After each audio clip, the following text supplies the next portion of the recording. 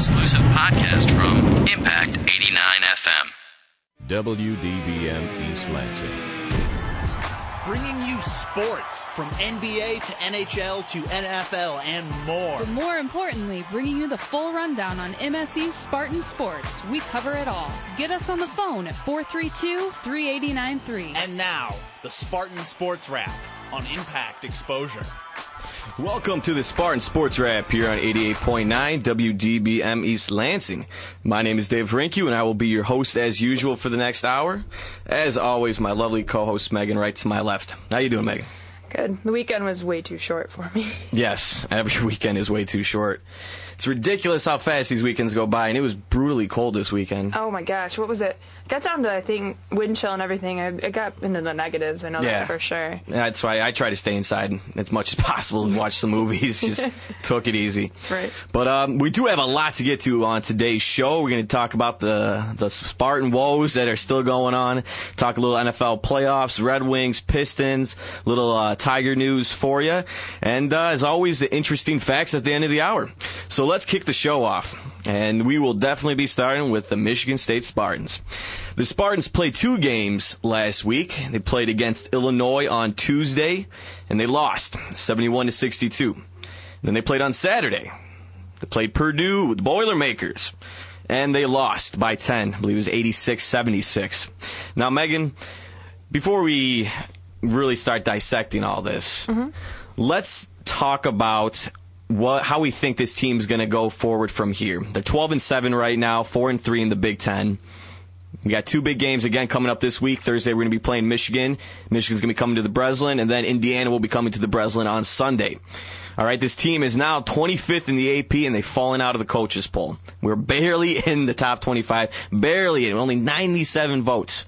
Okay, what do you see this team? I mean, what do you see coming forward? I mean, I need to pull up their schedule and look at it in just a sec. But what I've seen so far from them is they're not the team that they should be. I actually missed the Purdue game, but I did watch the Illinois game. Same with me. Yep. And it was, I came running out of my room, and I'm like, dang it, my roommate's like, what's wrong with you? I was like, they lost again.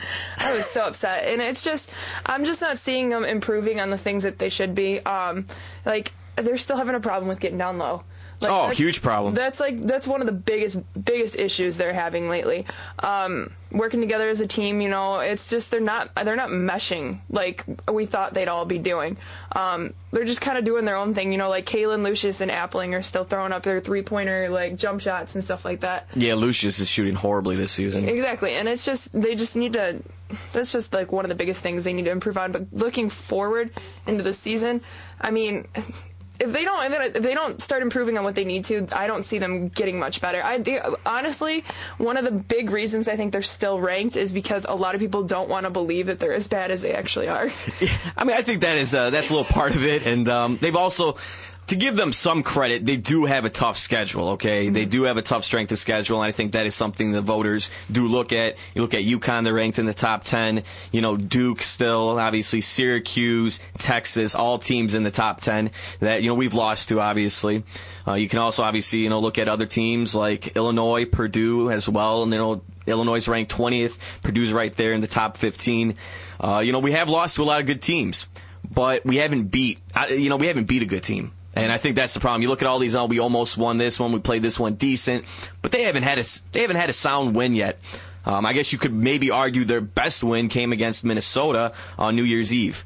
And they were still even down 6 at the half in that game, only putting up 22 points. The thing with them is they're losing by minimal margins. Mm-hmm. They can't find the way to pull through. And even the games, a lot of these games shouldn't even have been as close as, they should have. Like, when they played Penn State, it was 66-62. Like, when they played Illinois, 71-62. And then Purdue was 86-76. Like, it's so close that they just need to find a way, to pull through and actually win, a game that's that close. Like they did with those 2 overtime games. Yeah, the Northwestern games. Yeah, those were great. Those were great games. And Wisconsin, yes. Yeah, and those are the kind of games they need to maybe not that close all the time, because obviously they probably shouldn't have been this close as they were. But they just need to figure out how to do that more frequently rather than turn it around and keep losing. They're always trying to figure it out at the half. This team has, when you watch the Illinois game, you watch the Purdue game, and I just really saw the highlights from the Purdue game, basically.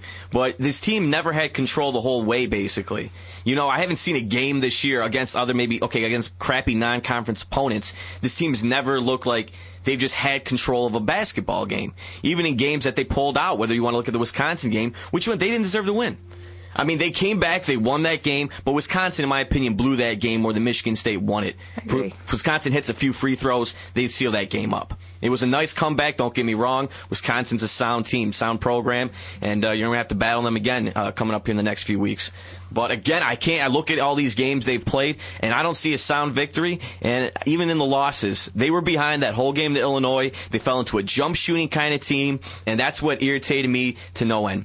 I'm watching this game, and they just keep jacking up threes, jacking up quick jump shots from deep distance, not getting the ball moved around, and not getting the ball down low, not trying to get some points in the paint, not trying to get to the foul line.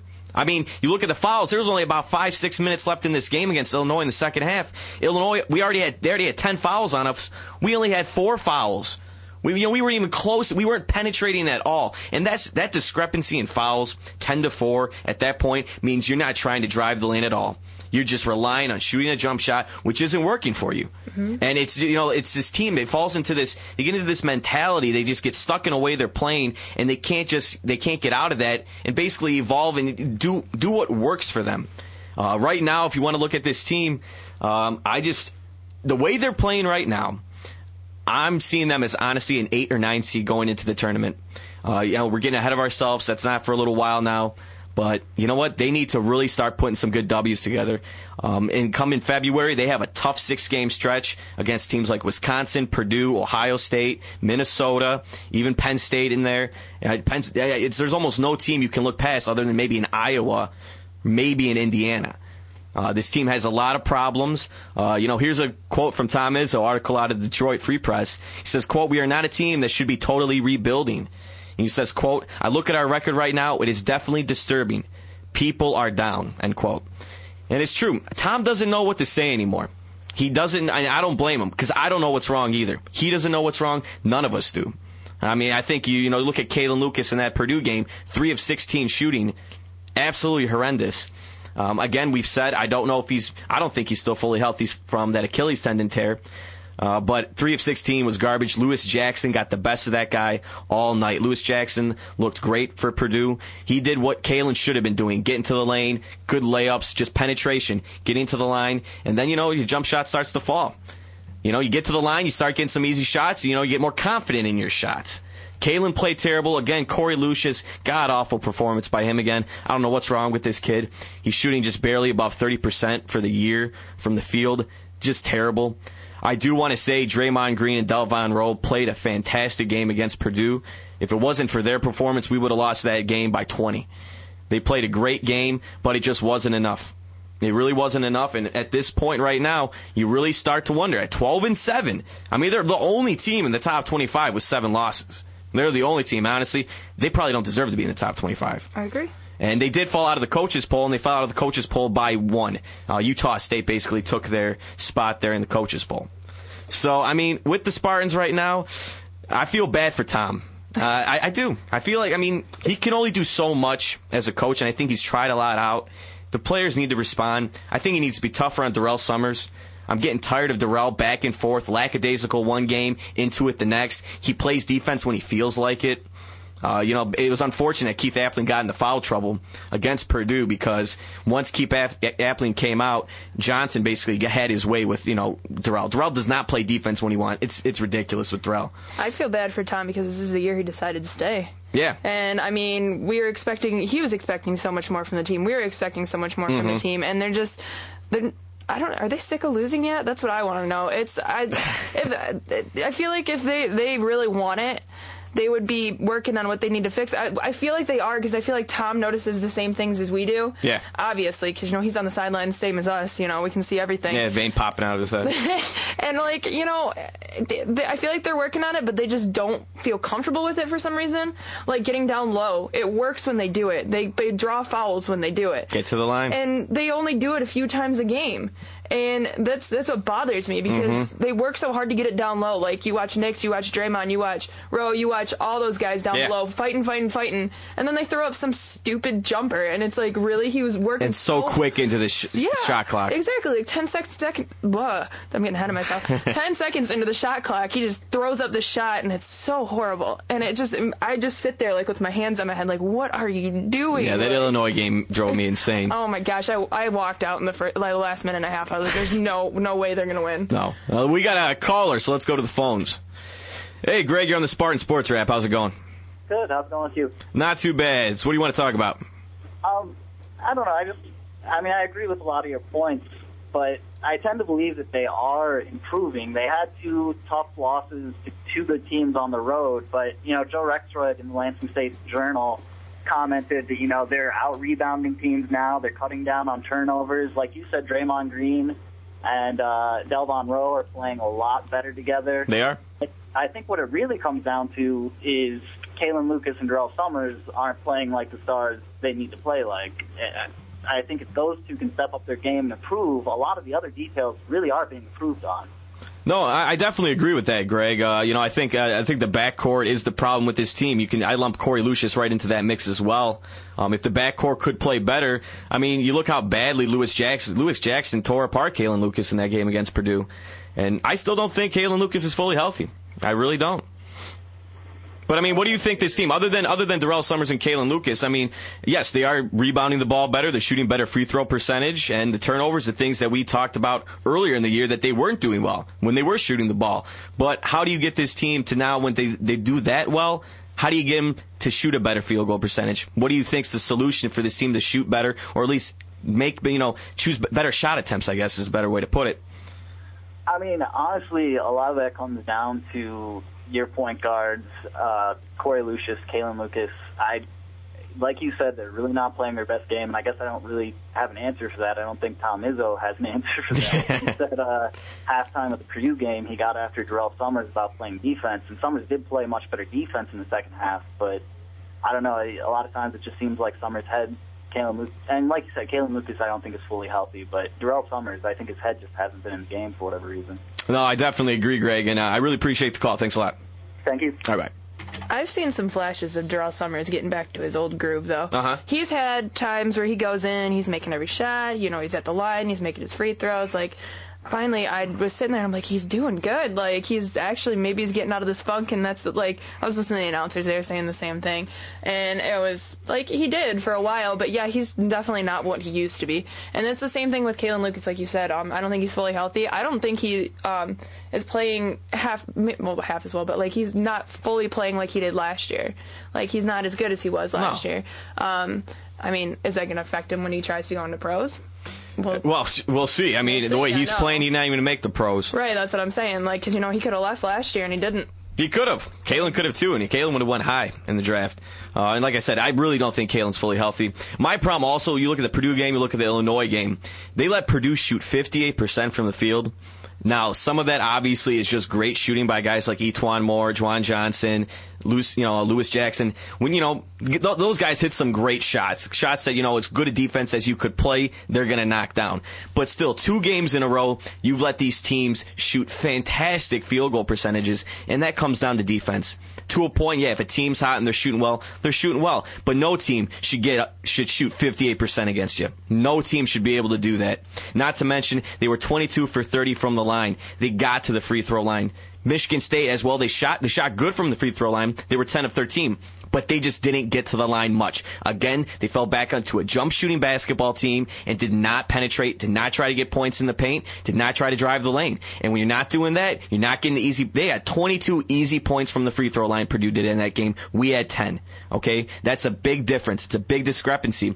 State didn't shoot bad. State shot 44% from the field for the game. That's not bad at all. But when you let a team shoot 58%, you better do everything in the world right. Other than that, like I said, you look at Lucas, 3 of 16 shooting, falling out in the last couple minutes. Corey Lucius, this guy, I don't know what's wrong with him. He's shooting some shots, barely getting rim on him. And shots, it just looks like me shooting out there on the court. It looks just awful. Again, though, Draymond with 21 points and 11 boards against Purdue. Fantastic play. Delvon Rowe, 16 points. Darrell did score 11. But they need a lot more from Darrell Summers in general and Kalen Lucas if this team's going to turn it around. I do agree with the caller, Greg, saying, we did lose 2 games on the road to 2 formidable teams. But again, what always bothered me, I never felt State was they never looked like they had any kind of control. They were always playing from behind. They're always playing uphill. It was a close game with about 6 minutes left in the first half, and they let Purdue go on a 15-5 run to close the half out, and they just never could get back. They need to do a better job at closing halves out, and that's been a big problem with this team. You've seen a lot of times that letdown in that final 4 or 5 minutes of the first half, and it puts them in a hole, and then they have to dig themselves out of it. And when you're playing better teams, Purdue is a better team than us. Okay, I won't say Illinois is, but Purdue is a better team than us. And when you're playing better teams, you need to be able to play more consistent basketball. The one thing with them too, I don't know, I can't exactly 100% remember if that was with these past 2 games, but their defense needs some work. They play awesome defense in the last few minutes of the game. They always do. Yeah. And it's one thing they just have to carry on throughout the whole entire game because they forced so many turnovers with those 2 overtime games by playing as hard a defense as they did.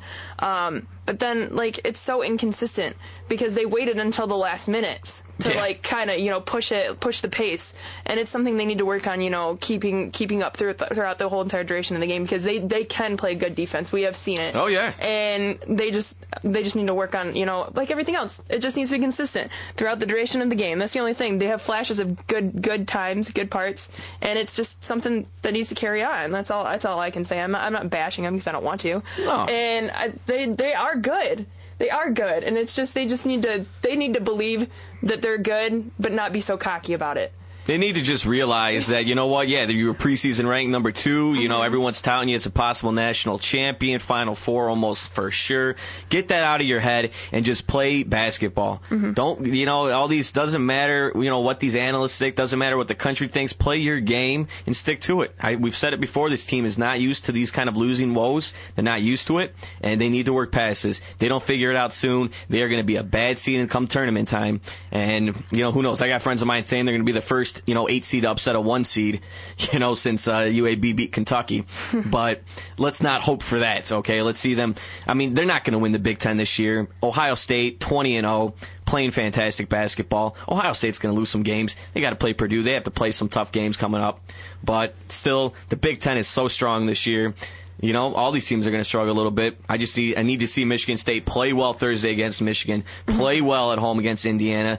Both of these games are at home. Both of these games you should win. These are really more the bottom of the barrel Big Ten teams. Michigan is pretty decent. They played close games with Kansas, close games against Syria. They played some close games with teams. They haven't won them. They're not a team to look past. No team's a team to look past for Michigan State right now. Looking at the AP top 10, for all you listeners out there, Ohio State is 1, Pitt is 2, Duke 3, San Diego State 4, Connecticut 5, and then to round out the bottom half, you got Kansas, Texas, Villanova, Brigham Young, and Syracuse. So like I said, look, we lost to Texas, they're 7th, Syracuse 10th, Connecticut 5, Duke 3. It's a lot of good teams, but they haven't beat a good team yet. And the only team actually that they lost to that wasn't good was Penn State. That was the one team. That was the one game where that was a loss you never should have had. That was a bad loss. But we are going to move past that. We'll talk more, obviously, about the Spartans next Monday, see how they do with these 2 games coming up. All I know is they have to beat Michigan. Oh, they better beat Michigan. I know, I'll be there, so. Well, I don't know what the count is. I think it's 1,140 some days. We haven't, Michigan hasn't beat us in basketball or football. So let's not break that right now, please. Please don't rub that one in. Because that's all the Wolverines got to hang on right now. That would just be the icing on the cake for us right now. It really would.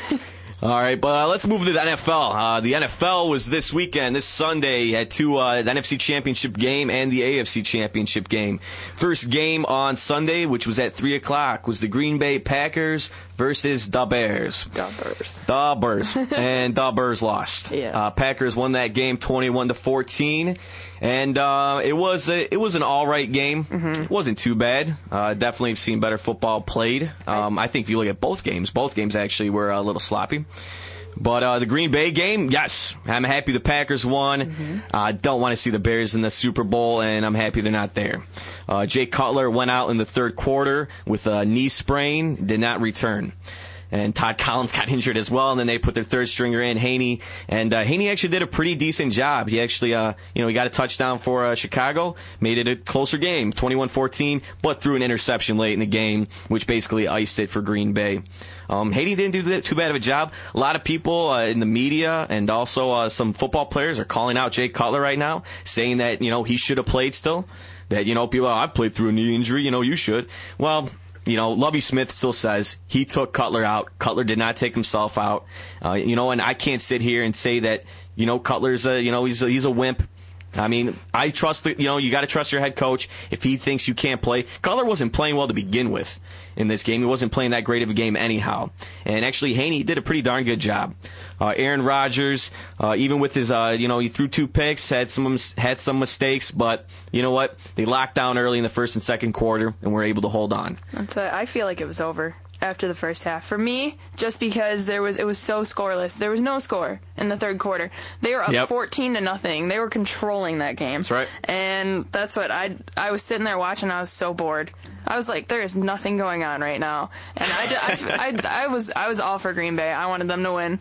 And, we picked them last week and everything. That's we picked right. them, and I'm glad they did. They deserve it. They really do. Me too. I think Green Bay's had a fantastic run in the playoffs. A team that comes in as a wild card spot. And you know what? They've beaten good opponents. They've played good football.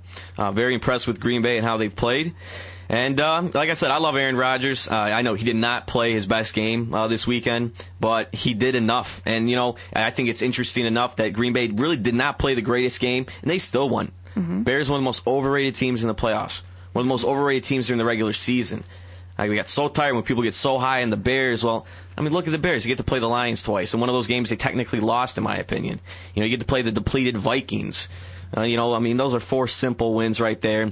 The Bears, even the Cowboys, all that crap.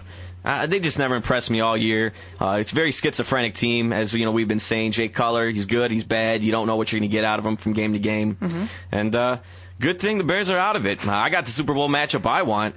Oh, yeah, me too. I don't care. I'm happy with it. And let's move on to that game. And that game was the AFC Championship game, played later that day at around 6:30 was the kickoff. The Pittsburgh Steelers played the New York Jets. And if you'd only seen the first half of this game and you went to bed, you would have thought, no matter, it was in lockdown, 24-3 at the half. The Steelers I've never seen a beatdown that bad in the first half of football, in a championship type game, in a playoff type game. I believe New York had roughly 25 yards at the end of that half. They were abused. The first possession alone, I was sitting there and I was kind of like looking away from the TV and back, and I was like, is this the first one?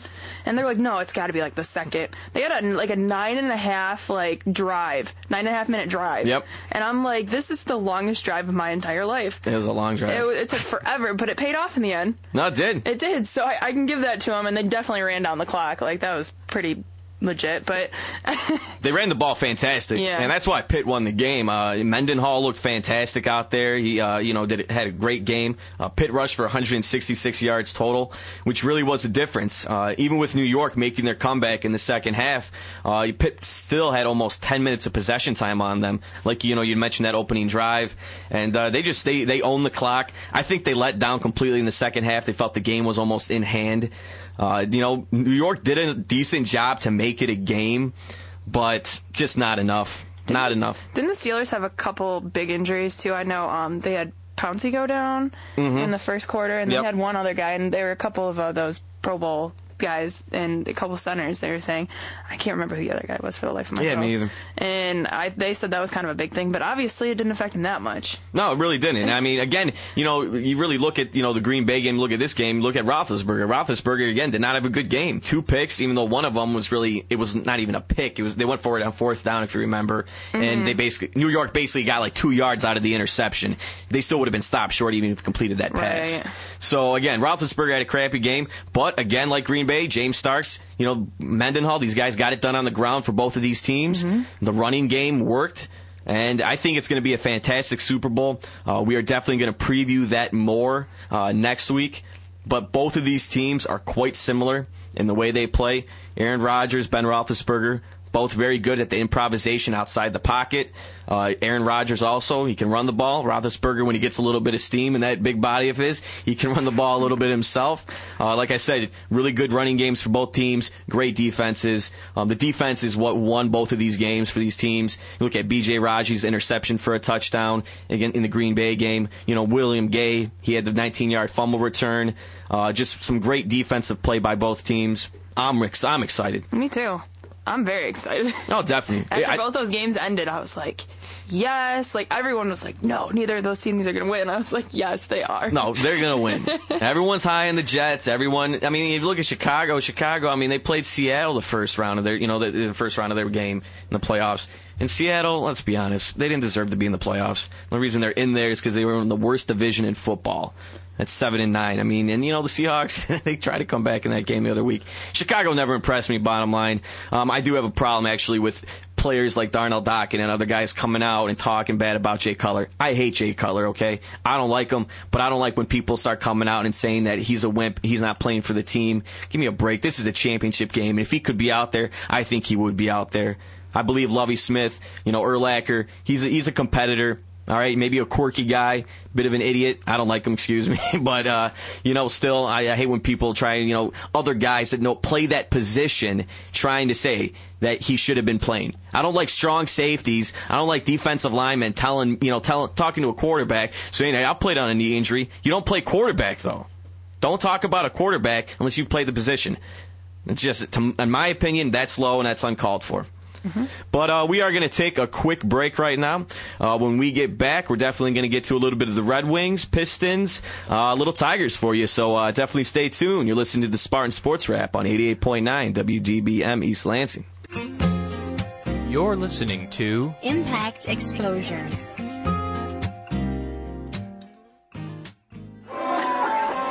I'm out of here. Thanks again, man. It was a good. Wait, time. you were hitting it pretty hard tonight. Are you good to drive? Heck yeah! I am amazing at driving. Yeah, man. You sure? I can call a cab, or we can get somebody to take you home. Yeah, don't worry. I'm good. Okay.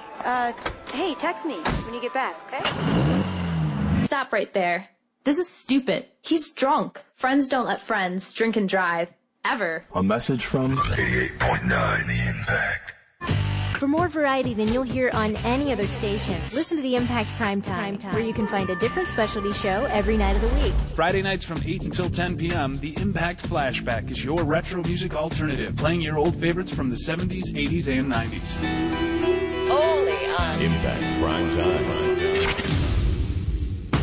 In a world where radio was repetitive and mundane, in a time when FM is plagued by the same 15 songs, an army of new songs are called to battle, and only the strongest survive. Every Sunday night from 8 till 10, Sit or Spin, only on Impact 89 FM. Now back to Impact Explosion. Welcome back to the Spartan Sports Wrap here on 88.9 WDBM East Lansing. Before we move on to the Red Wings and the Pistons and the Tigers and all that stuff, little tidbit here for the Detroit Lions fans out there. Today, defensive tackle Ndamukong Suh was the only rookie named to the AP's prestigious All-Pro team, which is a very great award for him. He has played a phenomenal season. Lions wide receiver Calvin Johnson was named to the All-Pro second team. team. Here's a quote from Sue about getting named to the All-Pro first team. He says, quote, "It's a great honor and it's a award I've had my eye on, along with being in the Pro Bowl. These are two of the highest accomplishments you can have other than winning a Super Bowl and being MVP." He says, quote, "To be the only rookie speaks volumes about the help I got from my teammates, especially on the defensive line and my coaches." Sue had 10 sacks this season. Did a fantastic job. He deserves every bit of it. He just played a great season. I'm very happy to see this young kid, who I think is really going to be one of the staples, one of the backbones of this team for a while. I think he likes being in Detroit. And I think that, he's going to do a great job for us. Very happy to see him earn this accolade. It's very impressive. Some of the other people named to the All-Pro first team: Tom Brady. For running backs, Jamal Charles and Arian Foster. For fullbacks, you got Vonta Leach. Tight end, Jason Witten. For wide receivers, Roddy White and Reggie Wayne. Let's see, for some of the tackles, Jake Long and Joe Thomas. You also got kick returner Devin Hester, kicker Billy Cundiff out of Baltimore, center Nick Mangold from the Jets, Logan Mankins, Jeree Evans. And that's your first team. Defense, got some Julius Peppers. I'm not going to go through the rest of the names. Clay Matthews, Patrick Willis, Troy Polamalu, guys you would expect. But I just wanted to mention that for all of our Lions fans. A great accomplishment for Ndamukong Suh. Unfortunately, he will not be able to play in the Pro Bowl because he did have surgery about a week ago. So that does stink, but hey, it's just getting named to the Pro Bowl, and that's more important. And again, it's just, it's very impressive. And he is the first rookie defensive lineman since Javon Curse in 1999 to be named All-Pro. So again, congratulations, Ndamukong Suh. Great job. Can't wait for next season. But we're going to move on. Let's go to the Red Wings first. Let's do the Wings. For all of our Wings fans that think we don't talk about the Wings enough, I want to talk about them more.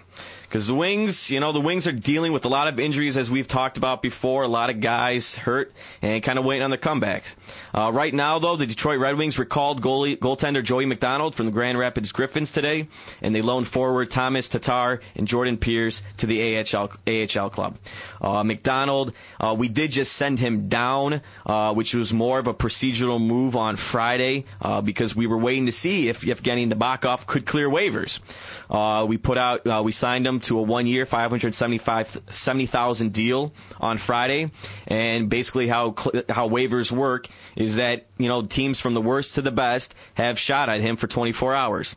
Well, we didn't keep him. The New York Islanders grabbed him up, and funny enough, Nabokov wants nothing to do with the Islanders. Doesn't want to report. Alleged reports have him hanging up on GM Garth Snow. It's all pretty funny. He has no idea why a team like the Islanders would even want him with how dreadful they are. Basically Nabokov wanted to play for a contender. He wanted to help a team out to get to the playoffs and, win in the playoffs.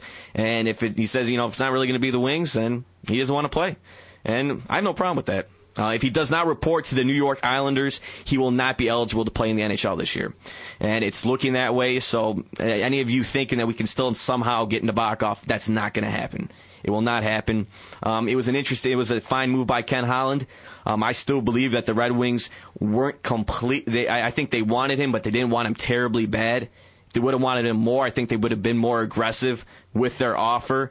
Making it for 1 year, $575,000. Excuse me, I keep thinking it's like $5,000 this salary. $570,000. It's quite low. If you would have made this guy maybe a multi-year deal worth like $1.5 million, something around there, you might have been able to retain him. But something that cheap, the Islanders got him for pennies. And as crappy as the Islanders are, I understand both sides. The Islanders want to win some more games, even though they have no chance at the playoffs, obviously. And Nabokov, why would you want to play for the New York Islanders? So McDonald is back. He's going to be backing up Jimmy Howard, excuse me. McDonald this season, he has appeared in 5 games for the Wings. He's got a 1-2-1 record with a .253 goals against average and basically a 90% save percentage. So nice to have McDonald back. I think McDonald's a pretty good backup. Chris Osgood will be back after his sports hernia surgery. He should be back about the start of March. But speaking about the Red Wings, Red Wings have one game left until the All-Star break. The All-Star break is this weekend. Starts on Friday, goes through the entire weekend. And the Wings will be playing on Wednesday against the New Jersey Devils, which are also the bottom of the barrel of the league, 35 points, a dreadful team. It's going to be a very nice break for the Detroit Red Wings. This team needs to rest. They need some time off. And so I'm so thankful. All right, Pavel Datsyuk and Dan Cleary should be back February 2nd at Ottawa. It'll be the first game back. It'll be the first game since the All-Star break. So we're going to get two big forwards back. You know, I mean, not having these guys has hurt the team. They've only won 2 games in the past 6 games. You know, they had a nice overtime win against St. Louis, but they still blew a 3-goal lead and it had to go to overtime. They played a horrible game against Chicago on Saturday. Nice to see Corey Emerton get his first goal in the NHL, but basically Kopecky got the best of us. That X-wing, he got it done. So with the Red Wings, you know, things they might need to work on, just getting healthy, rest. You know, here's a quote from Coach Mike Babcock. He says, quote, "I think we've been on a real good run. I think we've competed hard. I don't like the goals against, and I don't like sometimes the score, but lots of the time I like the results. So that's what we're doing. We're just trying to find a way to survive and stay in it." Right now, they're 3 points out of it. They're 3 points back of the Vancouver Canucks in the Western Conference. We've been fortunate enough to have the Canucks be on a 4-game losing streak. It's helped us out. And basically, just get healthy, Red Wings. Need to get healthy and just keep it up. The Wings, again, one of the best teams in the NHL as always, even dealing with as many injuries as they're dealing with. Right now, for their power play has been good the last 16 games. 14 for 57, almost 25% success rate on the power play, which is very good. It's going to be very exciting to see these guys come back when they get healthy. Like I said, you got Cleary and Datsyuk both coming back. Should be back against Ottawa on February 2nd. Here's a nice little quote again from Babcock. He says, quote, "The interesting thing about when people get injured and people go away is other guys find jobs and create opportunity and value for themselves, and other guys don't.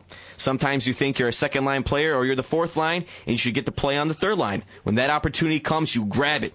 Maybe that happens. If you don't grab it when the other people come back, that's just the way life is. So that's why these things are all positive, and it's a good opportunity for us." And we talked about this before, Megan. You know, with all these injuries out there, it's giving guys like Darren Helm, guys like Patrick Eves, even Jan Murzak, who, you know, we haven't had for too long since we've only had him for about a month. It's given them a lot more ice time. And it's been able to, you know, show us what they're capable of. And like, you know, Babcock just said, you prove it now and maybe you get moved up in the lines. Again, Red Wings, you know, just keep it up, guys. Get healthy. Now, leaving the Red Wings, but still staying on a certain topic here, I want to ask our listeners a question. With the All-Star weekend coming up for the NHL, we got the Pro Bowl coming up as well this Sunday. What is your favorite All-Star game? NBA, NHL, MLB? I mean, what is it? What is your favorite All-Star game? And give us a call. It's 517-432-3893. Just like to hear what the listeners out there like. Now, Megan, I'll ask you. Mm-hmm. What's your favorite All-Star game? I'm a huge baseball fan. All right. I've been saying this since day one. I love the baseball All-Star break. I think it's really interesting and really fun to watch because a lot of it for them is the hitting. Uh-huh. And I think it's so fun to see, like, who can hit it out of the park. What team can win? Like, I really enjoy baseball. Obviously, it wasn't exactly the greatest idea for the Tigers because after that All-Star break this year, they kind of plummeted. It's like after every All-Star break. And but I love baseball, and I will say that baseball All-Star game is my favorite. Baseball, yeah, I'd say it's my favorite too, just barely. The NBA is a very close second. The NBA, it's fun. It's like a pickup game. It's almost like a bunch of Harlem Globetrotters out there. They're throwing alley-oops. You know, they're just having fun out there. It's not a contact sport necessarily, so it doesn't lose any of its luster. You know, that's why when you look at the NHL and the horrible Pro Bowl, I can't say... On your birthday? Yeah, on my birthday. I'll be watching the Spartans playing and the Pistons. Screw the Pro Bowl. I just that's the thing. You look at games like the Pro Bowl and the NHL. The NHL is okay. I prefer really the skills competition, you know, hardest shot. That's the fun stuff for me to watch. Even more so, same with the NBA. I love the dunk contest, which has actually been pretty crappy the last few years, but I've always still enjoyed it. Skills competition is always fun with that. But the Pro Bowl, no offense, if anyone likes the Pro Bowl, I mean, who's going to watch it?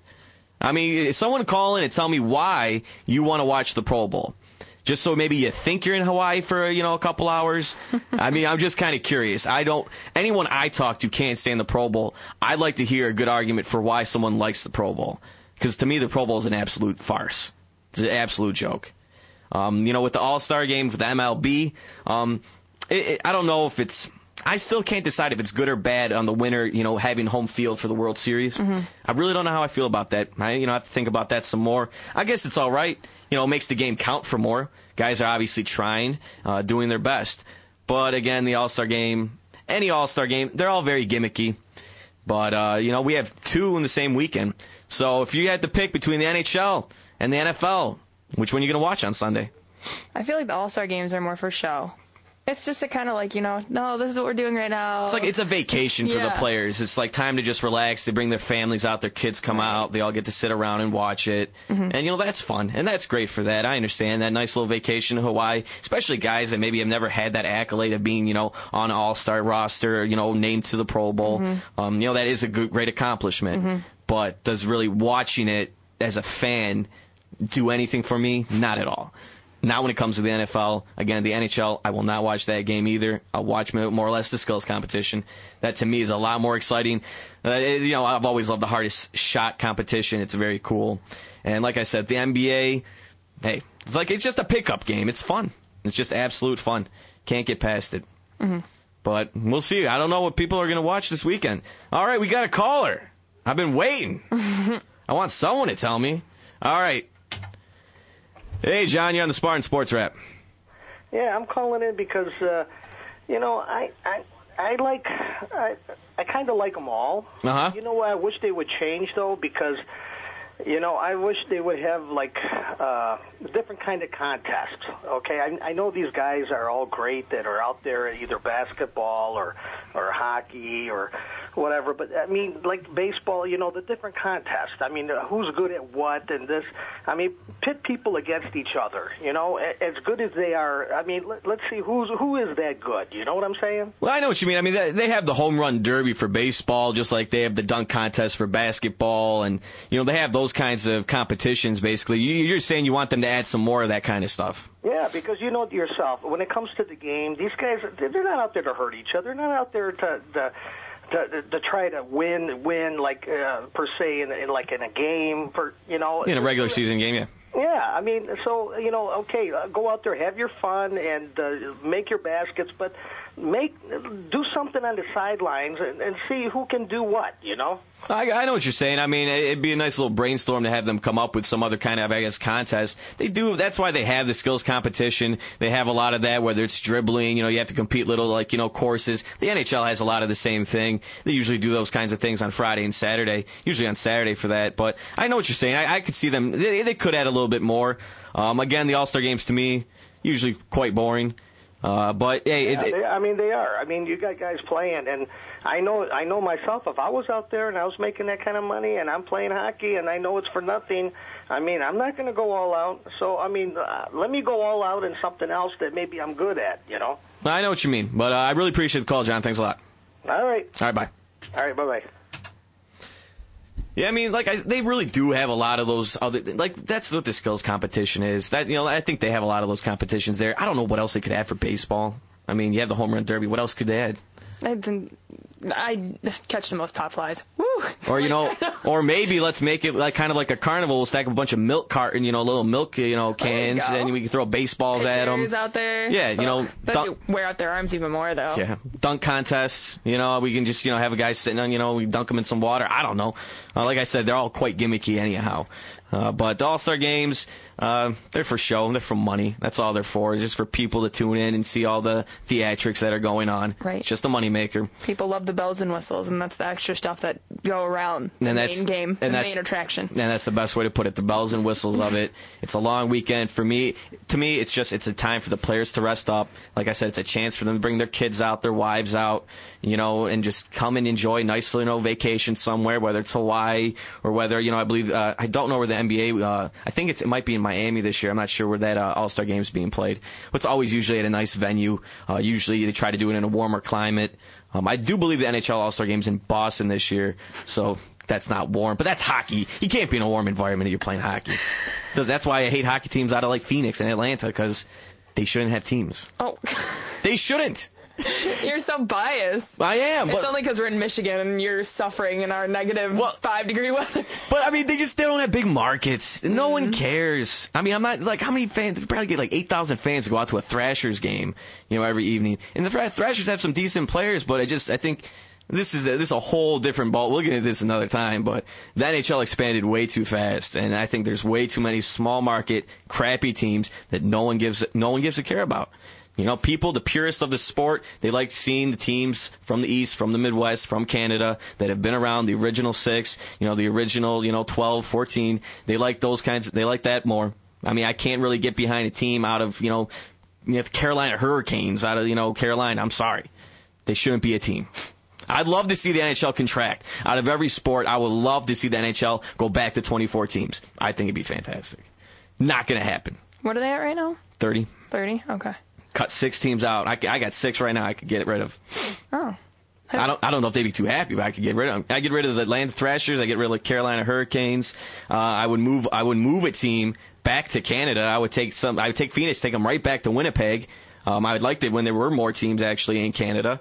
Get rid of who else? Can you get rid of the Nashville Predators? Get rid of them easily. Tampa Bay is playing really good this year. They are, but again, I don't even think Tampa Bay deserves a team.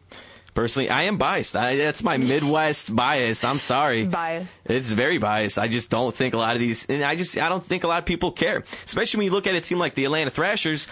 They have the Falcons, all right? They have the Atlanta Hawks for basketball. They have the Braves in baseball. No one gives a crap about hockey there.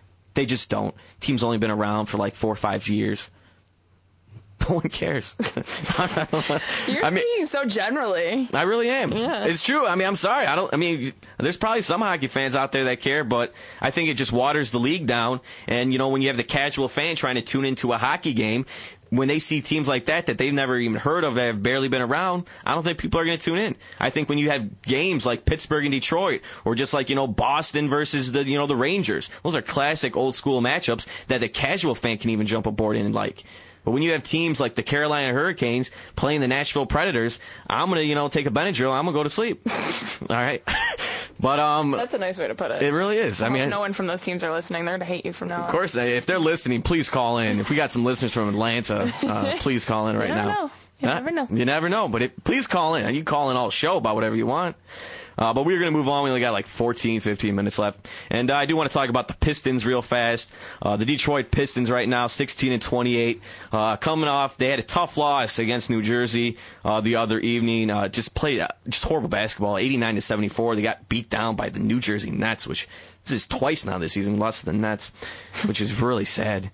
And but they did have a great come-from-behind win against the Phoenix Suns this Saturday. They were down 14 points going into the fourth quarter. It was 61-47, and they came back and won it.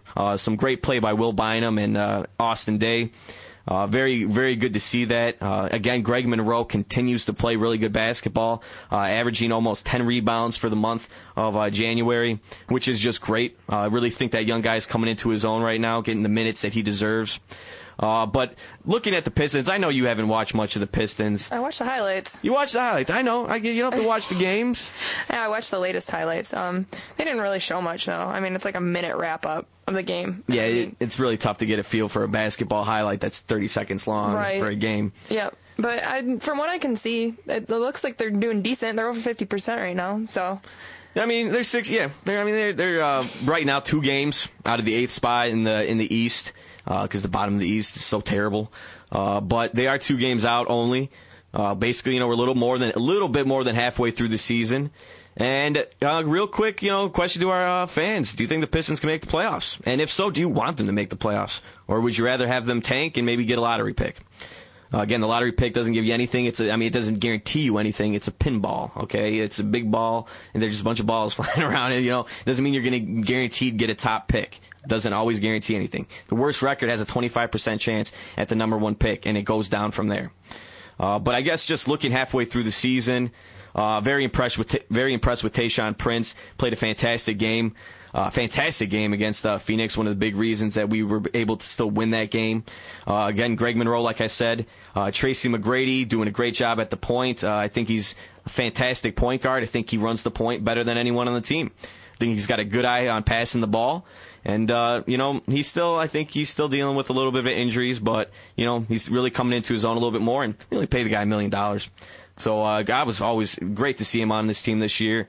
Even Chris Wilcox, who, after he's, came back because of injury, he's really done a good job stepping up for Ben Wallace. Wilcox, he can play well when he wants to. He can, he's good at boarding the ball, and he can make some shots down low. Ben Wallace, he's been out for the past 5-6 games or so with an ankle injury, and Charlie Villanueva. Right now, he is questionable for tonight's game against the Orlando Magic. The Pistons actually tipped off that game about 50 minutes ago. It's at Orlando. The Pistons do have a tough road this week, a very tough road, actually. Like I said, they're playing Orlando tonight at Orlando. On Wednesday, they will be playing the Denver Nuggets at home. Then they have the Miami Heat at Miami. And then you're at the New York Knicks. It's a very tough week for the Detroit Pistons. But, again, they're only 2 games out of the 8th spot. They need to keep it up. They need to string some together, start getting a little bit closer to that 500 mark, and I can see this team getting into the playoffs. We definitely need more performance out of Jason Maxiell and Ben Gordon. I think Ben Gordon has been a huge disappointment this season so far. He's really not been living up to a 5-year, $55 million contract. Not at all. He needs to play a lot better. Obviously, Rip Hamilton, what can you say? The guy's still been benched, hasn't played since January 10th. And that's actually something I want to get into real fast before we move on to the Tigers. Basically, Hamilton told the Free Press on Sunday, this is an article out of the Detroit Free Press, that Kuster attempted to reach out to him to talk to him. But Kuster didn't do that himself. He basically asked Jerry Hendon, who was the team's security head, to come and talk to him before Saturday's game with Phoenix, because Kuster wanted to talk to Rip. But he didn't go to Rip himself and say, let's talk. And Hamilton says, quote, I felt offended that he'd sent Jerry instead of coming himself or sending an assistant coach. I could tell Jerry was uncomfortable, and I said no. We talked about this. When that trade fell through, if that happened, which it did, this was going to be a toxic situation. And it's as toxic as it gets. It's like 2 children going at it. It's brutal. It's really bad. Hamilton and Kuster are like 2 siblings just fighting, and no one's going to compromise. It's ridiculous to think that it's gotten this bad. Hamilton looks bad, Kuster looks bad, they both do. Hamilton looks like a pouting child, and Kuster just looks like he has no control. That he looks like such a dope on the sidelines anyhow half the time. I can understand why this team doesn't respect him as much. He has gotten some respect. He's not squabbling with Tayshaun anymore or Rodney Stuckey, but this Hamilton thing has just gotten out of hand. The trade deadline for the NBA is February 24th. Hopefully something can maybe get worked out by then, but I don't know. I'm not seeing it. I mean, Megan, you got any insight to this Hamilton-Kuster fiasco? It's just real fast. It's just so sad that after 9 fantastic seasons with this team, this is the way Hamilton is going to leave this franchise. And you know what? I'm not going to forget all the good he did for us, but I think for a lot of the fans that maybe hadn't been as much into the Pistons or saw him play as much, they're going to think he's just a whiny little child. And I think it's unfortunate the way we will eventually, part ways. I don't know. I feel like everything with the Pistons moves so slow. Like ownership, we've been talking about that since August. And that's... Tom Gores is still in a 30-day negotiation period with Karen Davidson. So hopefully they can work something out. And it's not even just that, like the whole Rip Hamilton thing, too. That I feel like is going to drag out, too. And it's just everything with the Pistons is so slow. And I feel like it's because they're not up to the potential they used to be. Not like the potential, but how they used to be. So it's like, we don't have to worry about them. It's a rebuilding year, blah, blah, blah, blah. And then... Yeah, that to a degree. And also, Hamilton's got a big contract. He's got 2 years left on his contract, worth about $25 million. It's not cheap for any team to take on. Not to mention with the possible lockout of next season also adds all kinds of problems. This team, like you said, it's up for sale still. There are so many question marks and so many problems going on with trying to sell this team and trying to move players. I was very disappointed to see that trade fall through, and I don't blame Prokhorov for a second. Again, this is something that needs to be worked out in arbitration with the CBA and all the players and the owners, because I'm fed up with all these players in the NBA being prima donna divas, deciding where they want to go and who they want to play for, and this money and that money. I'm sick of it. We said it last week. I feel like the players are running the asylum these days in the NBA, and I'm fed up with it. LeBron? Yeah, LeBron botched. Well, not Wade. I'm not going to lump Wade into that. But, LeBron, yeah. Taking my talent to South Beach. Yeah, I could either come back to the Cavs or I could move to the Heat, but I'm going to leave you guys in the dust. Oh, yeah. Real fast, for all you Spartan fans out there, I forgot to say this earlier. Tom Izzo can at least say he has more wins than the Cleveland Cavaliers. Okay, the Cleveland Cavaliers have 8 wins. And good thing you turned that job down, Tom, because that's a mess over there in Cleveland. And it's crazy to think a college basketball team that's only played 19 games has more wins than an NBA team that's been playing about 45 games. But moving on to the Tigers right fast, Armando Galarraga, who obviously we all remember from that botched perfect game last year, has been traded to the Arizona Diamondbacks today for 2 pitching prospects. The Tigers acquired right-hander Kevin Ihorn and left-hander reliever Ryan Roboski. Galarraga, basically, I was always happy with Galarraga here. He never was a fantastic pitcher, but I always loved his attitude. I think he always really loved this organization. I always really respected it. And Dombrowski talked to Armando today. He said, quote, "I talked to Armando earlier today and thanked him, and he was very thankful for everything from the organization. He said he realized it was a business, and he understood greatly." And, I really appreciate that. And, Galarraga, it was good. None of us will ever forget that June 2nd game. In our eyes, obviously, you had a perfect game. And I just want to congratulate you for your time with the team. Like I said, I enjoyed it. But it is a business. And they believe Brad Penny, who is now the 5th starter in the rotation, is, he's good for the job. The rotation's going to be Verlander, Scherzer, Porcello, Phil Koch, Brad Penny. We will definitely be talking some more baseball in the upcoming weeks because baseball really is getting here soon. It's coming here real soon. I can't believe it. I feel like we just stopped talking about this. I know. I'm excited. I'm so excited for baseball to start up. Oh, me too. It's going to be fantastic. But let's see. We got about 4 minutes left. Hang on, real quick. Oh, yeah, go. They're quick. Retiring Sparky's number. That's right. He died back in November, and the reason, I don't know, I was reading this article, he had problems with Illich and everything, and then now they finally decided they're going to retire his number pretty soon. Yes. Pretty soon. Basically, they'll do it probably come opening, like our first opening game, roughly around there, I would say. They might do it sooner, but they're going to have some kind of celebration. It's unfortunate. Illich basically blackballed him. They had problems going back to 95 when basically Sparky Anderson did not want to use reserve players during the lockout. They really got into it, and they just... no one could get past Illich. Illich obviously owns the team. He's the head honcho, and he didn't want to cave. We talked about it earlier. It's very unfortunate that he could not have gotten this number retired while he was alive and could have seen it. I think it's going to be a little bit more of a sad event rather than a very joyous event come the time they actually retire his number. That's what a lot of columnists are saying right now. Yeah, it's just sad. It is unfortunate. Sparky was one of the greatest not only managers for the Tigers, but one of the greatest people the Tigers organization has probably ever seen. And it's good they finally are doing it at least. But let's move on to the facts. We got 3 minutes. These facts are about history, just history in general. All right. So the shortest war in history was between Zanzibar and England in 1896. Zanzibar surrendered after 38 minutes. Good for him. It's like a TV show. Wave the white flag. Yeah, I mean, not a chance, Zanzibar. Let's see. There have been close to 200 coups and counter-coups in the country of Bolivia. It's just a problem over there. Jeez. Coup after coup. I like saying coup. All right, let's see. The next one. This is a good one. All right. There was a time in Japan where a wife being left-handed was grounds for a divorce. What? Oh, my gosh. Those things they do over in Asia. I don't know. I don't know. Absolutely insane. Wow. Why would you even... I guess, you married a left-handed woman, so you had that option to divorce her eventually? I don't know. Well, if you knew she was, why would you marry her? That's just screwed up. Whatever. All right, there was an army general during the Liberia Civil War who used to lead his army into battle naked. His nickname was General Butt Naked, which sounds about right. Joshua Milton Blahi is now an evangelical preacher in Monrovia.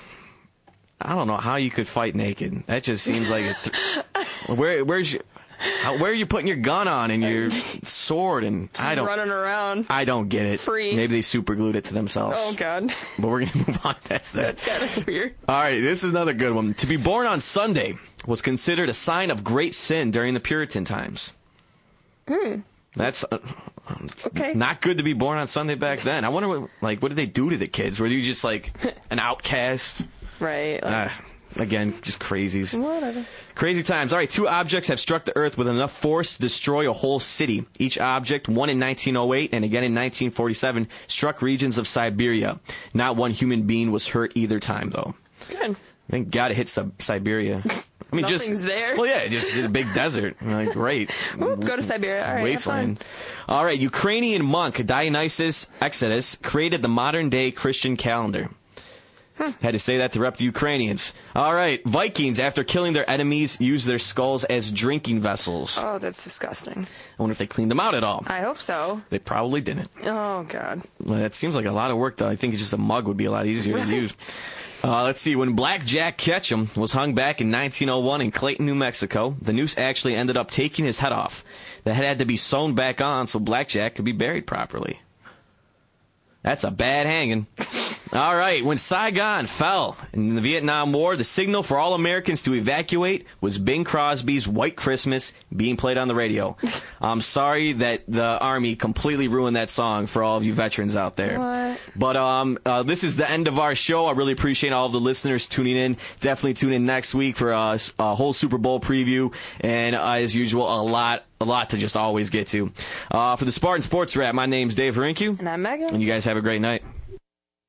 You've been listening to the Spartan Sports Wrap on Impact Exposure. Tune in every week for more of the greatest sports information, news, and analysis. Here and only here on Impact 89 FM.